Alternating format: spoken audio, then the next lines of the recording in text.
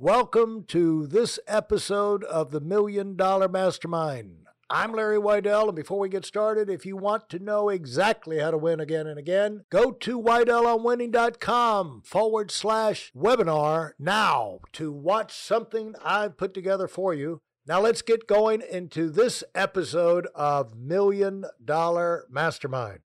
Everyone, we are talking with Anthony Franco.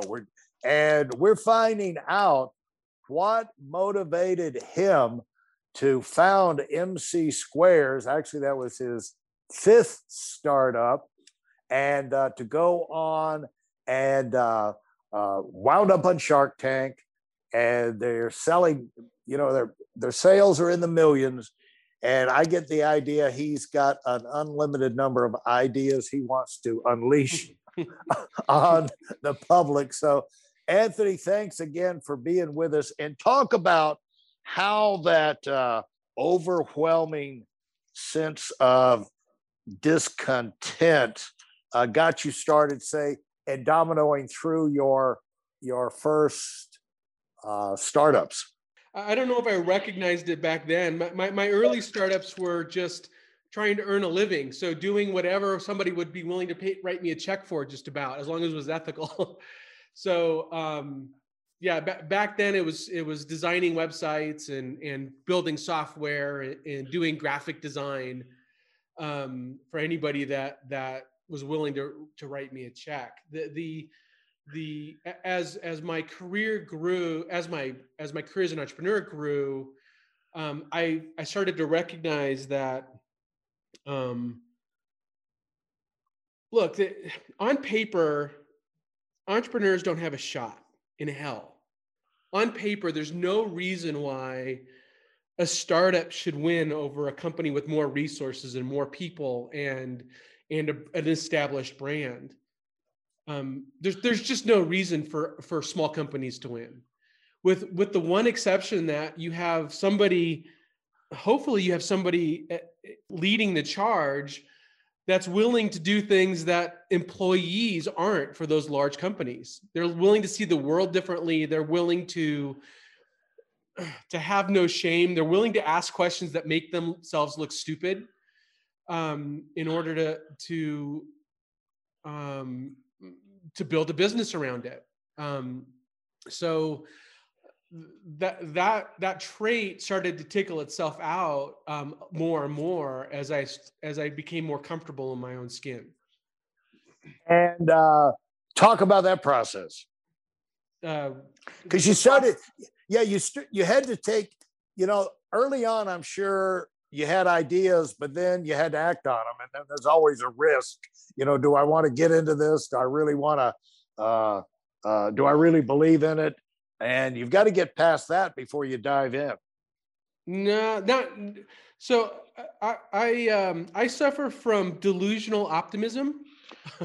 So I don't think things are as hard as they actually are. So I'm able to jump into something with this belief that it's going to take me 10 minutes, and 3 years later realize, wow, that's really hard, but it's too late now. I'm already in it. So, Thank you.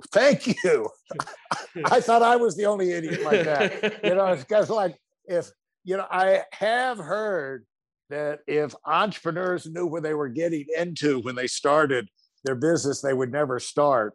And what I've noticed in our business, which is, recruiting, training, putting people into financial services, getting their own offices, kind of like the real estate model of where you start part-time and work up full-time, and then you get your you become a broker and you have your own office, that kind of model.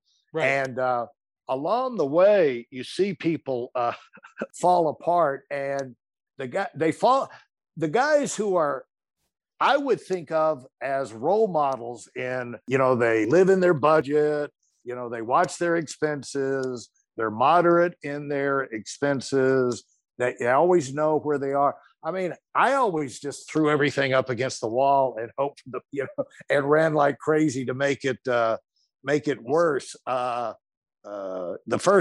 big expansion I went into, we moved up to North Carolina to start a pioneer to pioneer the company up there, and I had to pay all the expenses out of my pocket, and I was on a low contract, and I literally did not realize what I'd done for 4 months. And I woke up in the middle of the night. I sprang up out of bed and with my eyes bulging out, like, what have I done? My wife, my kids, I've no money. What have I done? And then it was like, well, you did it. So go back to bed and go to work when you get up, because there's no backing out now. And I think there's a lot of that with entrepreneurs, and that's what you're saying, isn't it? Yeah, it is. It's the story of, I think it's a Genghis Khan story where the first thing he did when they landed was burn the ships. Yeah. And it's like, well, you're going to go that way or you're not, right? Right. And, that's definitely part of it. I would not recommend that course for everybody. I do envy the person that can get up and put 8 hours in their workday and come back home and enjoy their life like that. Just there's nothing wrong with that. It's not in my DNA. Hey, listen, there's a lot of information online, but there aren't a lot of people who've actually done something. In my case, I've actually built a successful business that's accrued over $5 billion in assets under management and has done well even during trying times. Now, if you want to know exactly how I've done this, go to whiteelementwinning.com/webinar now. I've compressed a decade of learning into 5 short weeks just for those of you who want to give yourself an incredible advantage and are tired of waiting and watching others move up. Yeah, and also, no offense, I always notice the guys who are really aware of the finances and the budget and everything, somehow they never took chances. They stayed kind of average. That being super organized put a limit on what they were capable of. Because you look at these guys, you say, this guy is 5 times better than I am at doing this thing. Why won't he go? Yeah, well, I think both personalities are absolutely required in order to build the companies. So right. There's this book called The Entrepreneurial Operating System, or there's this methodology called the Operational Operating System. It's a book called Traction. Very good book that talks about the dual personalities in a business. And you have the visionary, which is the person that you're talking about that is willing to take chances and can see how things are going to be 5 years from now and wants to go run and chase it. And then there's the integrator that is absolutely required to make sure that person doesn't go off the rails and create something that's not sustainable or that doesn't have the infrastructure in place to scale. Yeah. And the thing is because I'm exactly the same way. It came, write a book, no problem. This and I talk about this stuff all the time. That'll be easy. And then, years later, you're still grinding it out, And I think that's one reason why entrepreneurs and a lot of super successful people are a lot more humble than you would expect, because they've done that to themselves so many times, underestimated how much time it was going to take, this, that, and the other. And it's like, stupid me, I did it to myself again, but now I got to finish it, Well, yeah, I don't know if my personality humble, because it takes quite an ego to believe that you could do something that's never been done before. It's the knowledge that that plugging through a problem requires quite a bit of failure before you get out to the other end. That kind of keeps you like I guess when failure becomes, and I use that term failure really loosely, but when you're trying to solve a problem, there's a lot more times that you don't succeed than you do. You only see the efforts of when you make it. and you don't see all the background behind it. So I think when you talk to entrepreneurs, and you're perceiving humility as, yeah, solving problems is hard. It sucks. And it takes the right amount of grit and the belief that you're going to get through it in order for it to happen correctly.